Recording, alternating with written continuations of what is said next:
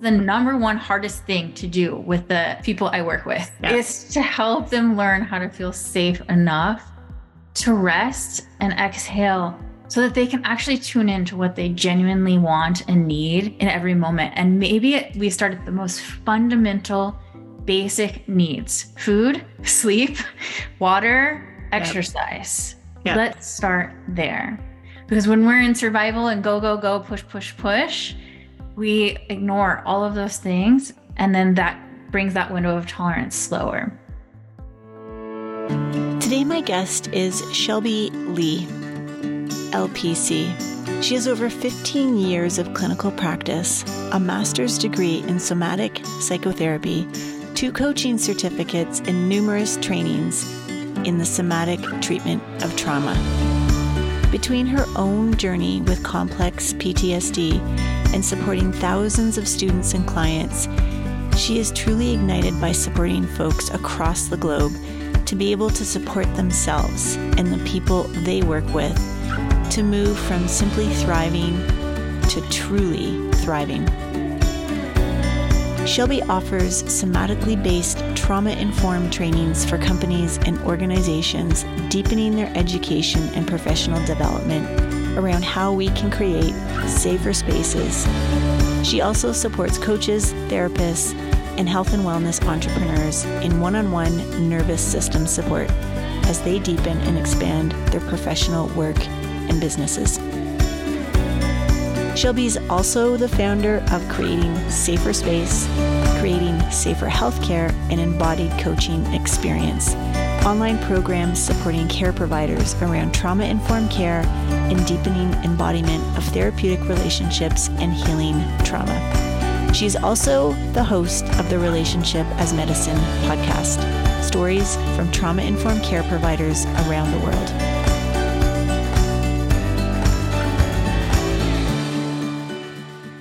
Shelby and I met one time before we did this podcast that you're about to hear. And when I met her for the first time, there was such a sense of calmness about her that as I bounced into our call, having had a busy day and jumping from thing to thing, I couldn't help but find that calmness so alluring, so grounding.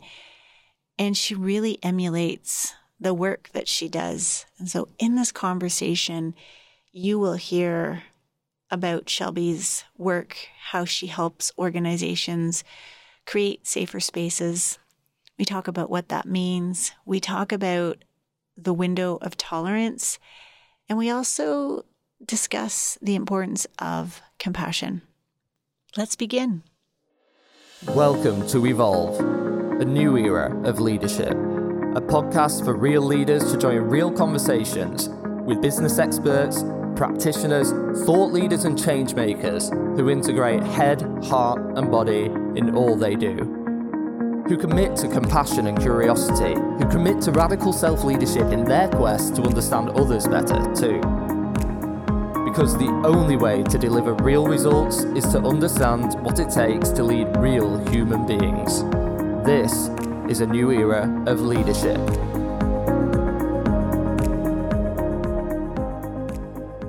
I'm Carolyn Swara, and this is Evolve, a new era of leadership. Well, listeners of Evolve, today I have on our show Shelby Leigh, and Shelby has some amazing content, practice, insight. There's so much good stuff that I know Shelby's going to share with us today, and I'm really excited to have you on the show. Shelby, thanks for joining us.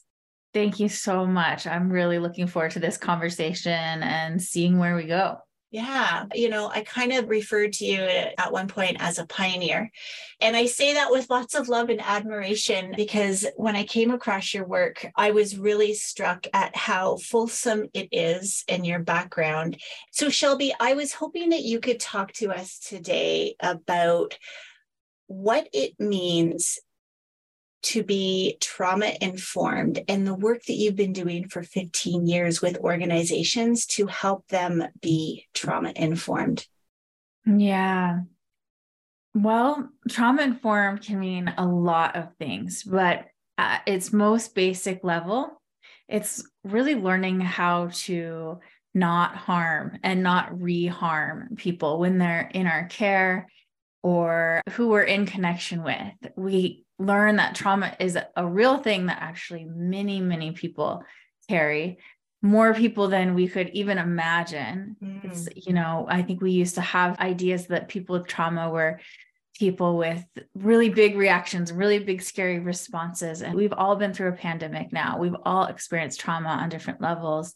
And so when we're trauma informed, we learn how to care for and welcome people in our communities and people in our care and people in our organizations in a way where we know that we have an impact on each other. And there are ways that we can create safe enough space so people can show up as authentically and fully as they can, so they can have a better bet at learning in an easier way, growing in an easier way, participating in an easier way, and being supported in that. So when we're trauma informed, we know we have an impact and we know how to respond. We know how to set it up so that we're not causing additional harm. Yeah. And you said right there, we know we're having an impact. And I know my experience of being in the corporate world for, 25 years, I didn't always realize or know that I was having an impact. And I think if we get right down to the nervous system and this whole understanding that we are going to either move people away from us or bring them closer to us. I think that's a really important piece for us now to logically understand that reaction is going to happen in people. And as leaders, we need to be accountable to how we show up. Absolutely. And, I like to define trauma-informed care really as human-informed care, because this awareness and these tools, they are helpful to all relationships and really elicit a sense of compassion and curiosity, which any relationship, it doesn't matter if you're a leader, if you're a follower, if you're the boss in charge, if you're a team member, it doesn't matter where you are.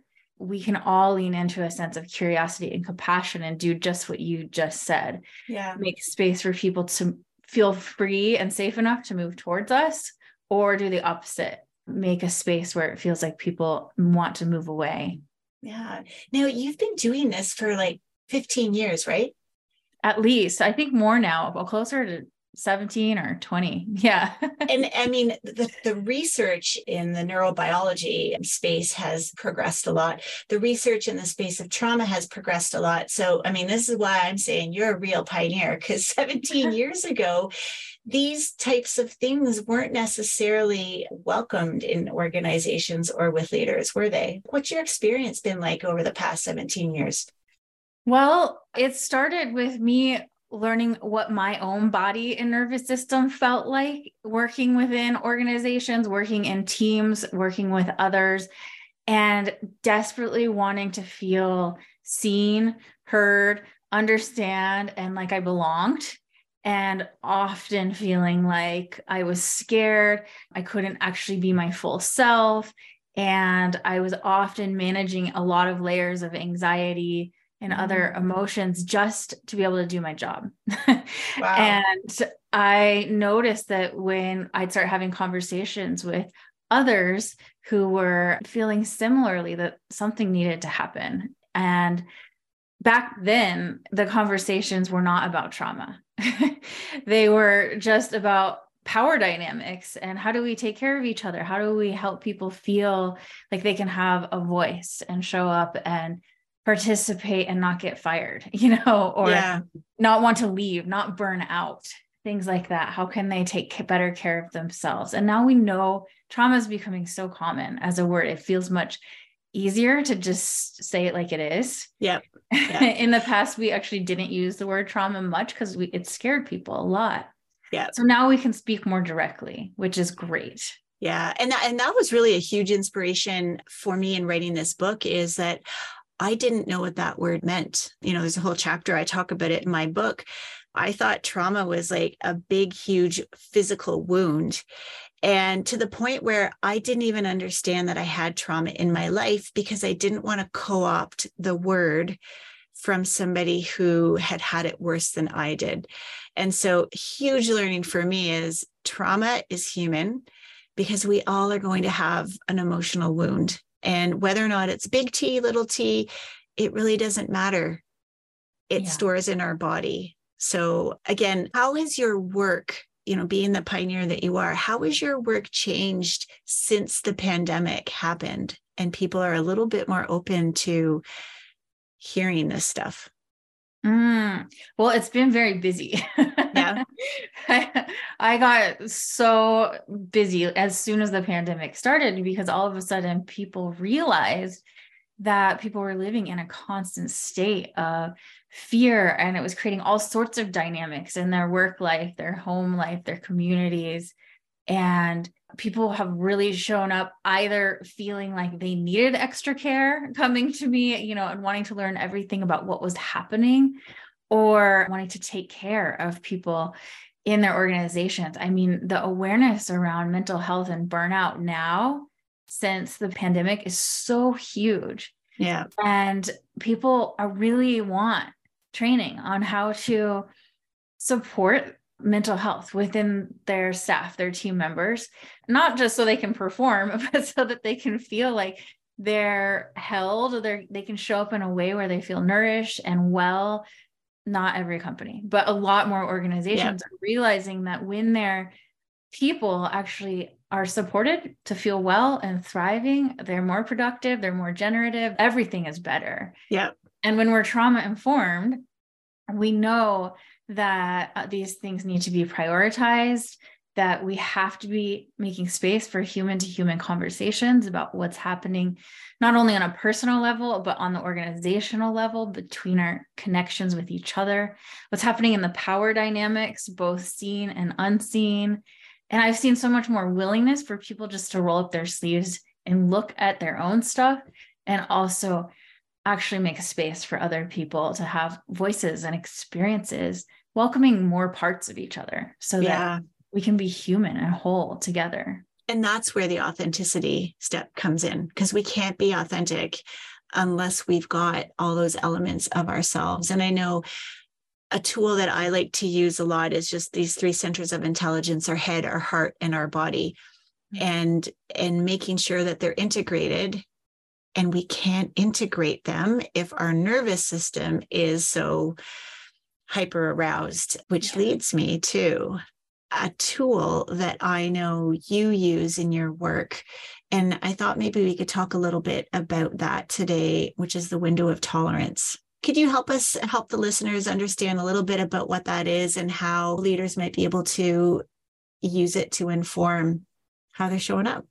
Yeah, I love the window of tolerance. It's very common in the somatic trauma resolution world to understand what is actually happening on the inside. There are other models, sciencey models, that are much more in depth, but I like this one because it's simple. And at its most fundamental level, it shows us that when we can be mindful of what happens inside in response either to a threat or perceived threat, or also in response to goodness, things that feel good, that our ability and our capacity to hold more and more emotions and experiences, it can widen. So for example, when my window of tolerance is wider, I can be more responsive instead of reactive.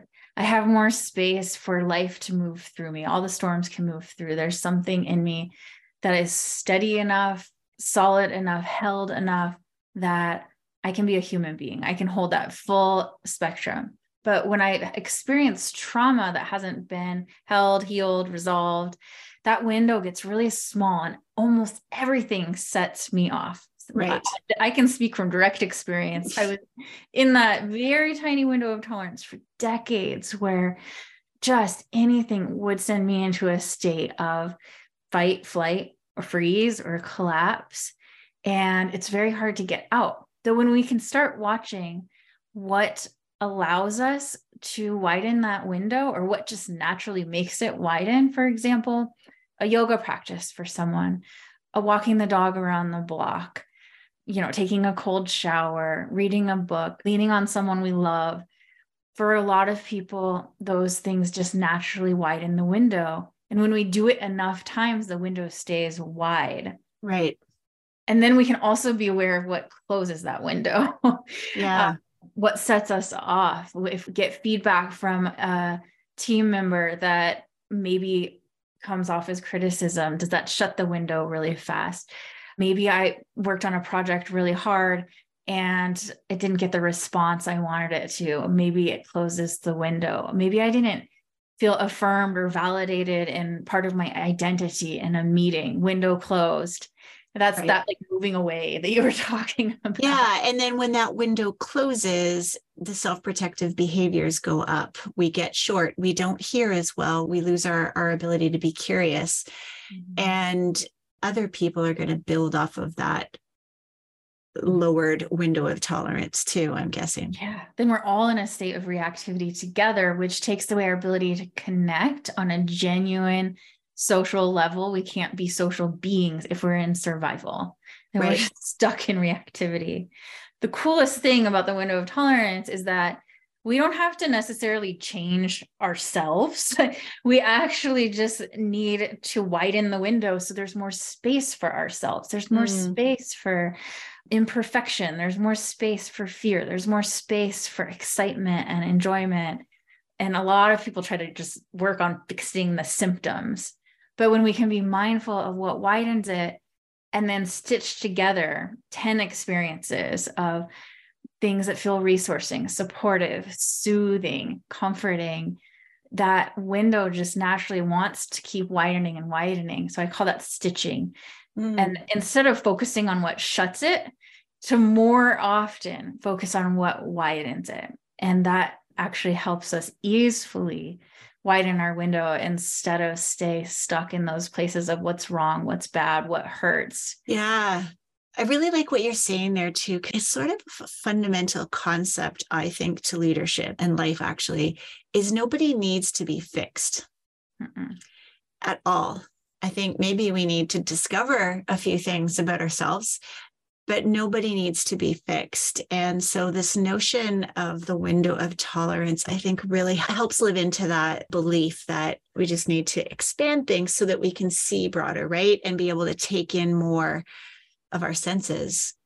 Yeah. When our nervous systems are regulated, that means like when they're optimally functioning, when we have that full range of the human experience, there's so much space to be ourselves, to be unique and different. We'll also be connected in community in our organizations.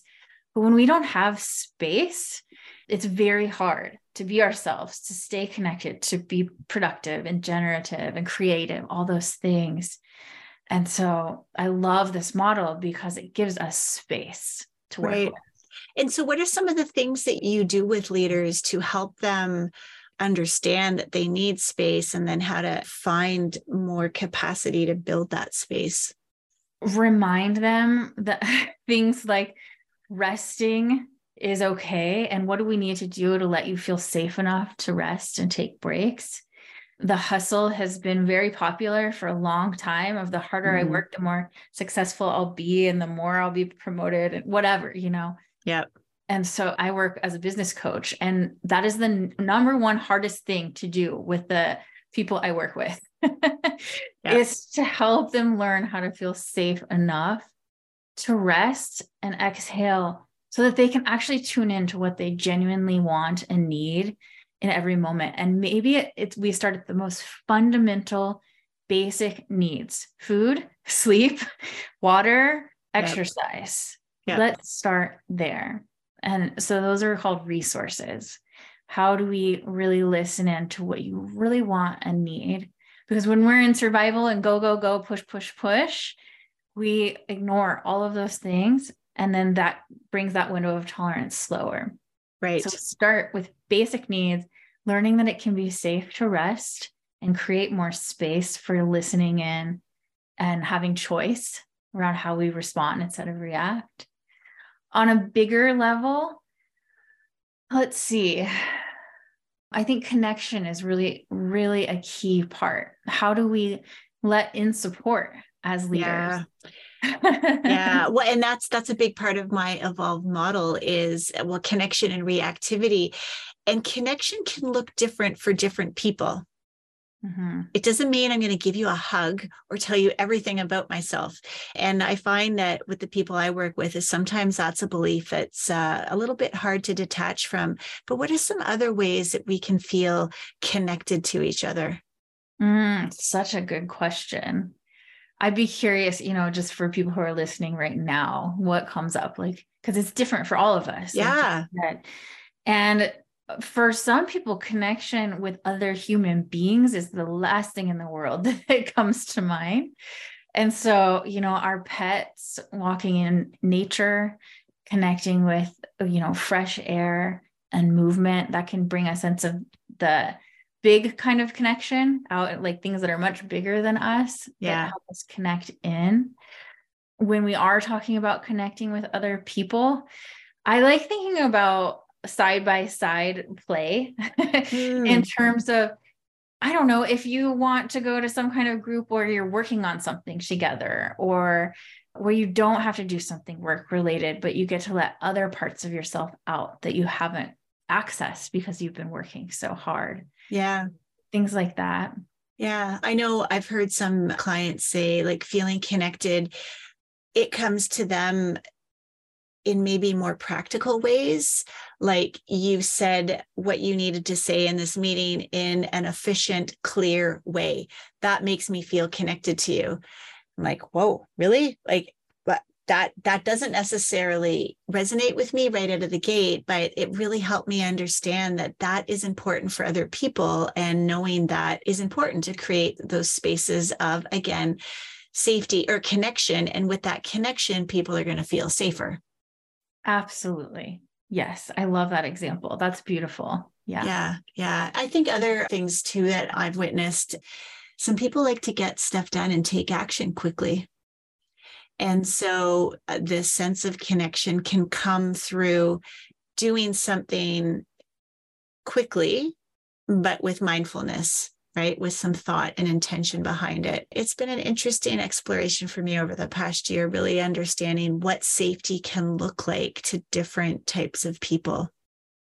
Absolutely. Safety and connection, right? Yeah. They go hand in hand. Yeah. Now, can you talk a little bit more about safety? And again, how do you use those words? I mean, before 2020, we would hear about safety in terms of psychological health and safety. And here in Canada, we have a national standard around psychological health and safety. But how do you describe it with your corporate clients? I like to think of safety on a spectrum, and I like to remind us all that there is no way we can create a perfectly safe space. And if we try, we're going to fail. And I think we either don't even want to think about creating a safe enough space because we could do it really wrong. And so if we don't even know about it, then we don't even have to do it. Or we tell people this is a safe space, but don't even really put up the structures in place for people to be able to feel safe. And so I like to go for in between. Okay.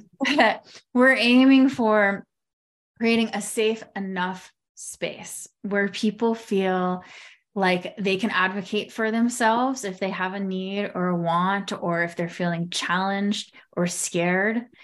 And the way I start with creating a safe enough space is first with the leaders, the people who are creating the structures and spaces for others have got to feel safe enough themselves. Right. They have to feel supported, grounded, able to breathe as much as possible. Obviously, that's not possible all the time.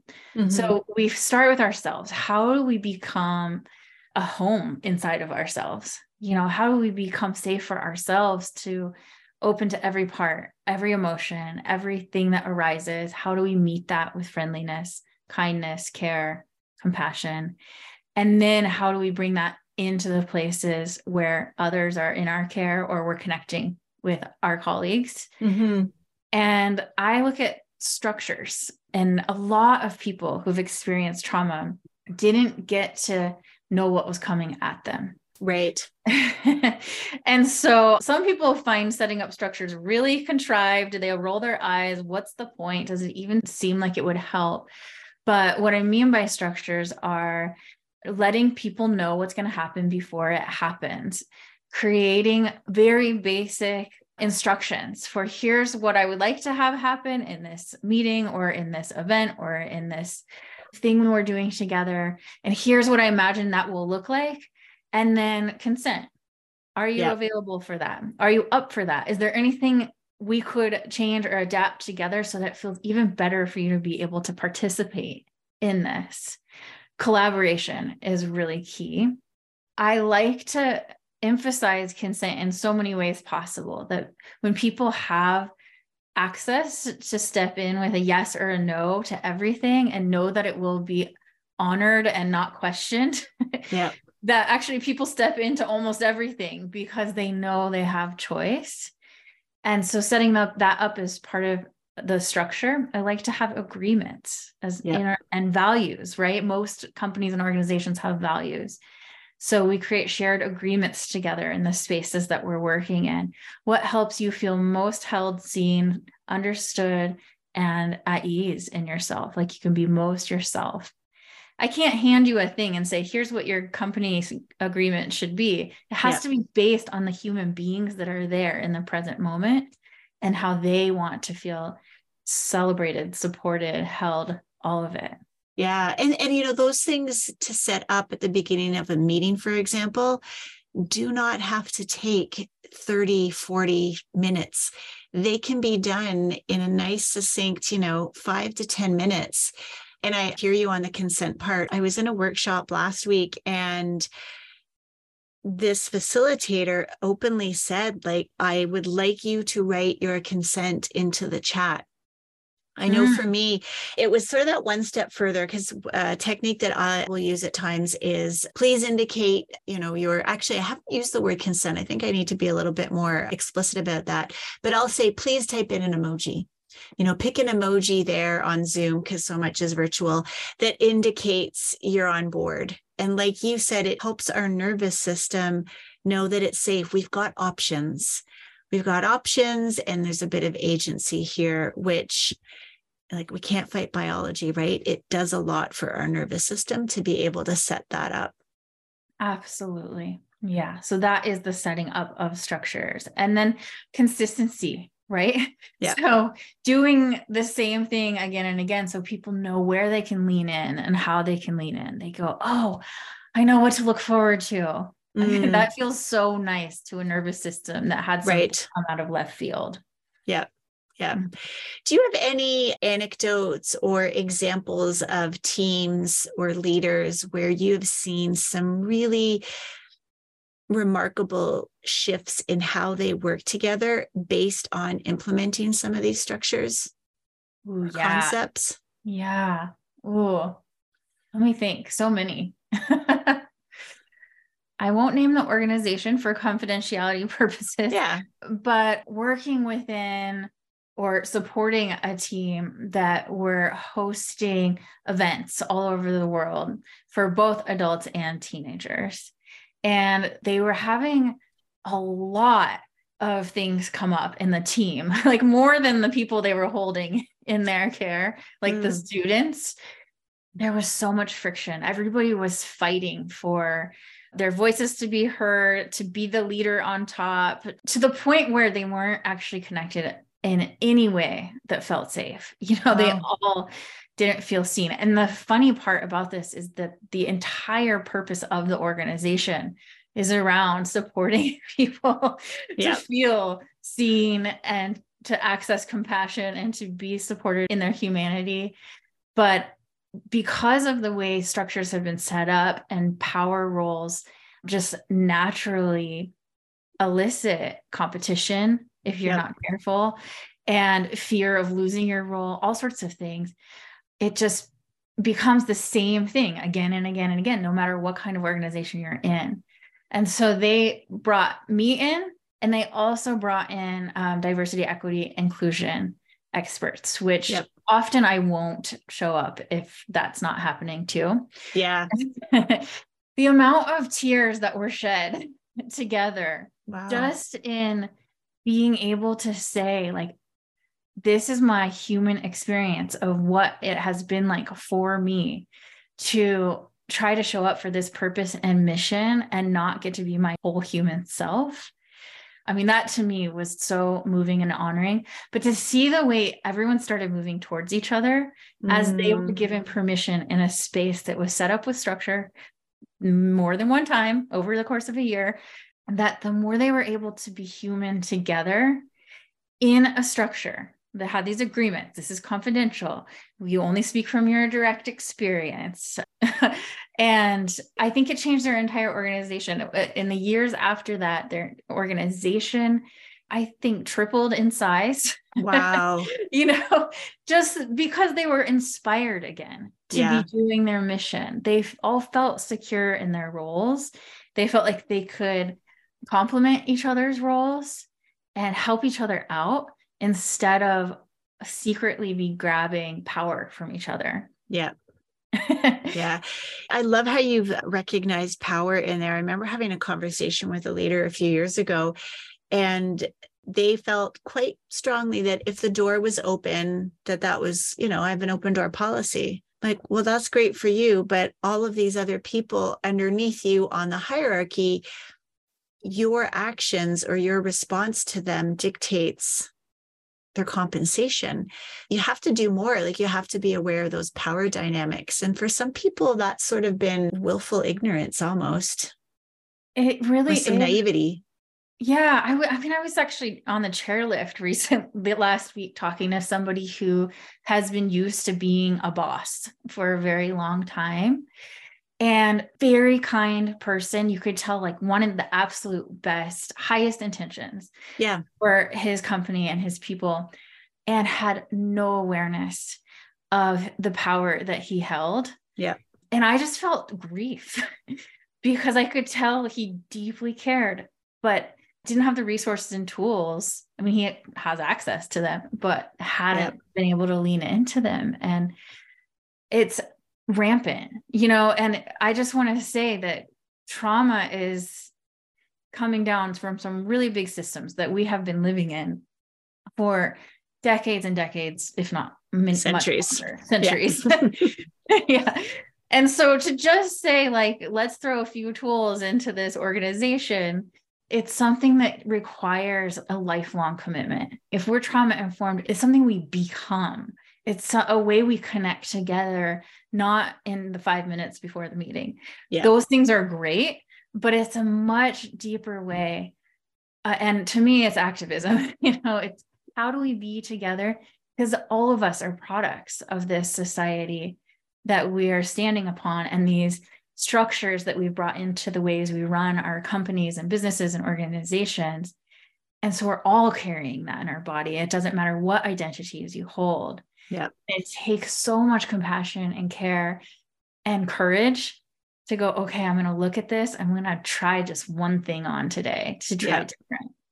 Yeah. And you touched upon a word there that we haven't yet talked about, which is compassion, and how important that is to this work. It's fundamental. Yeah. I love Chris and Neff's work around self-compassion because again, it's really hard to have compassion for others, especially when in a state of reactivity, when we don't have tools to be compassionate to ourselves when we're in a state of reactivity too. Yep.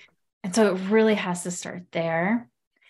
And the reality, as our window of tolerance widens, we have more access to compassion. It goes both ways. The more compassion we have, the more it widens. Right. Right. And so we can't lose by cultivating compassion. And when we can sit in that place of warmth, we could just say warmth, right? In a really genuine way, our connections change. And then the window of tolerance of the organizations changes. That's a whole nervous system in itself. Mm-hmm. And compassion seems so fluffy and woo-woo for so long, but I think it's coming into so many places, which makes me so happy because it is the connections that make the work that we do worth it. It's the sense Absolutely. of belonging. It's what contributes to the inspiration. Yeah. And I know her work, she's got a really great website. Maybe we can put it in the show notes as well. I know there's a test on there, like a little quiz you can do. And she talks about compassion in 3 different areas. And I've used that with clients before to help them hone in on certain areas where they think they might be compassionate, but in fact, it's sort of like a hole in a leaky ship type thing. And one of the ones that I find people connect to pretty quickly is this notion of common humanity versus isolation. And so when our tolerance is really small, right, our line of sight is really narrow. And it's really hard to see that we're in amongst a whole lot of other people going through similar emotions. Experiences might be different, but emotions can be similar. And that when we realize we're part of something bigger, it allows us to open up and be more in a state of connection. Absolutely. Yeah. It makes me think of the word generosity too. When we actually are resting in that state of compassion, it's so much easier to be generous. Yes.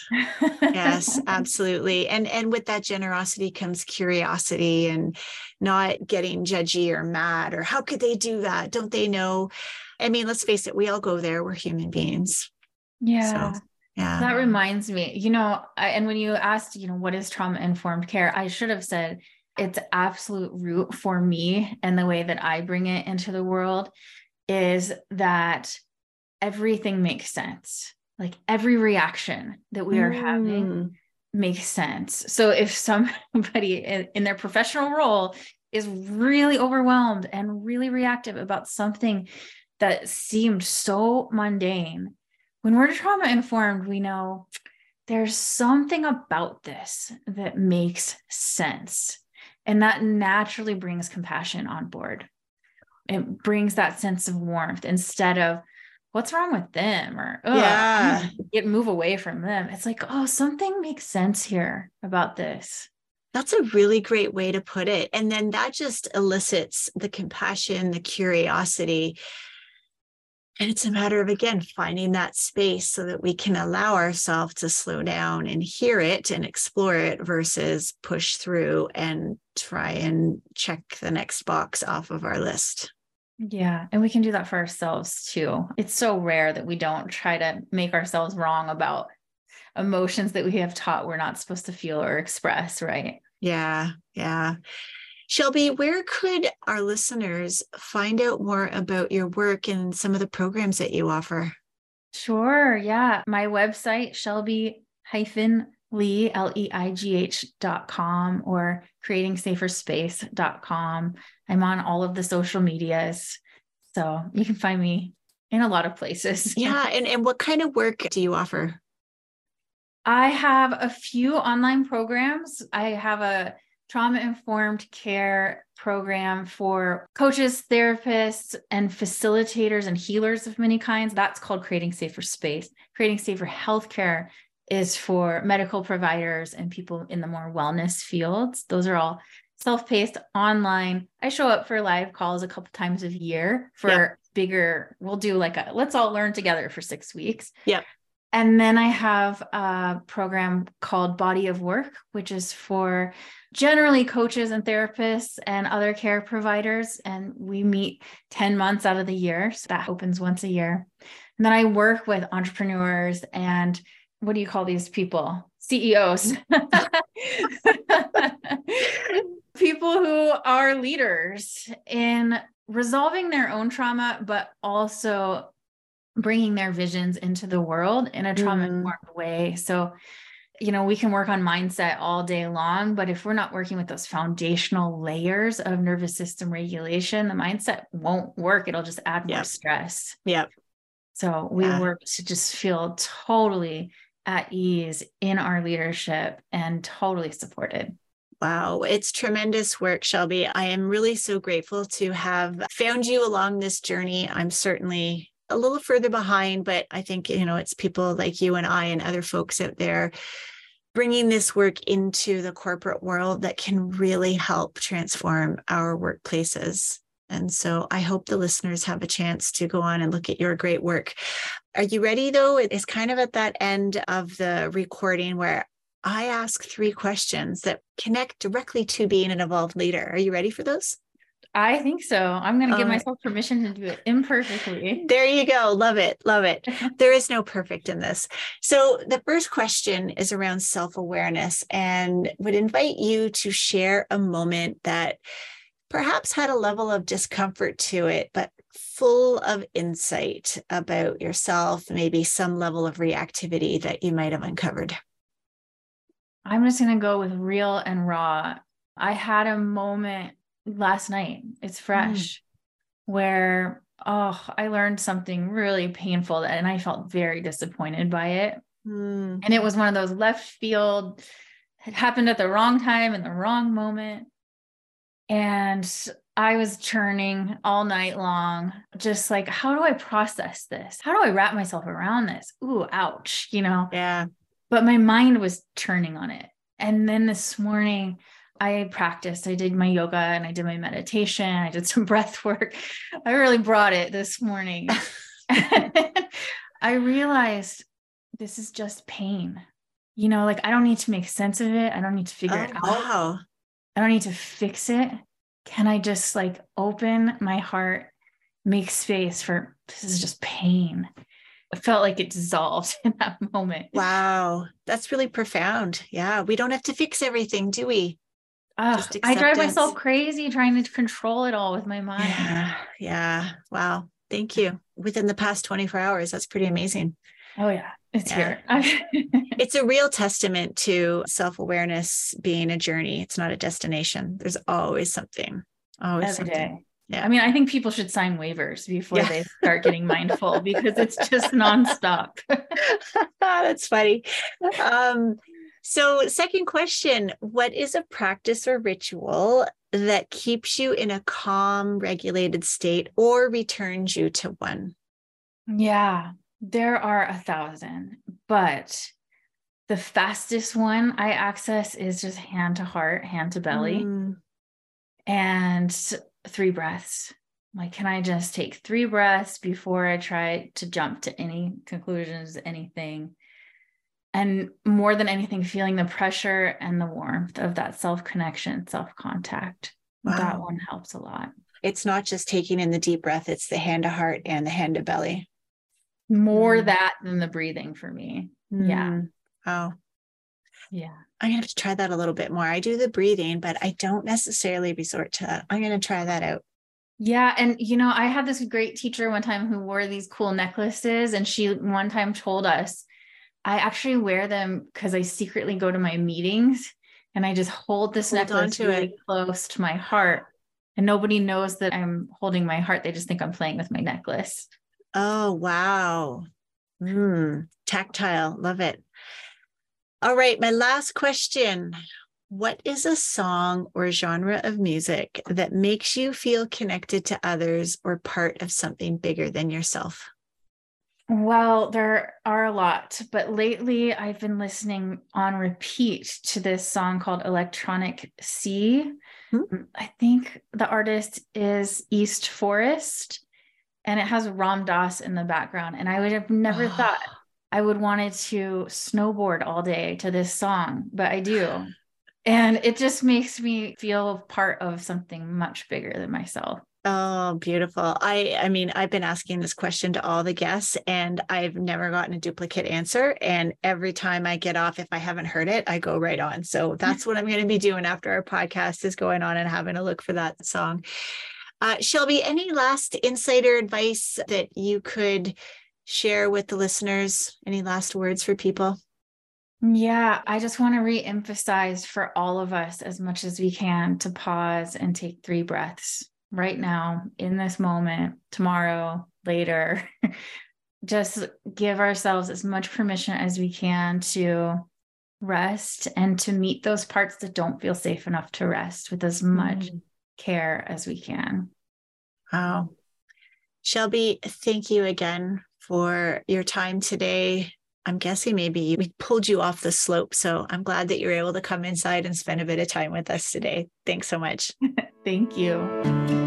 As I was finishing up Evolve, I was really excited about these concepts, about my model, and this notion of safety, consistency, and authenticity, and understanding our reactivity. And I knew I wasn't the first person to pull this all together. And I have to say, when I found Shelby and her work, it just brought a lot of reassurance. It brought a lot of comfort. And it brought a lot of conviction to bring this work to life in organizations. And so having Shelby on the podcast today and having her share her 15 plus years of experience doing this work and talking about the window of tolerance and talking about nervous system regulation, it's not new stuff, but it's time. It's time that we bring this into our workplaces, and it's time for us as leaders to get really, really serious about it. Our nervous systems are leadership tools, and we owe it to ourselves and the people that we work with to use them with much more intention. There's only a few more weeks till my book gets launched, Evolve, and I hope that you will be inspired and feel some curiosity to pick it up and have a read. In the meantime, if you would like to learn more about my work, you can find more out about me at carolinswara.com. Thanks for joining us today.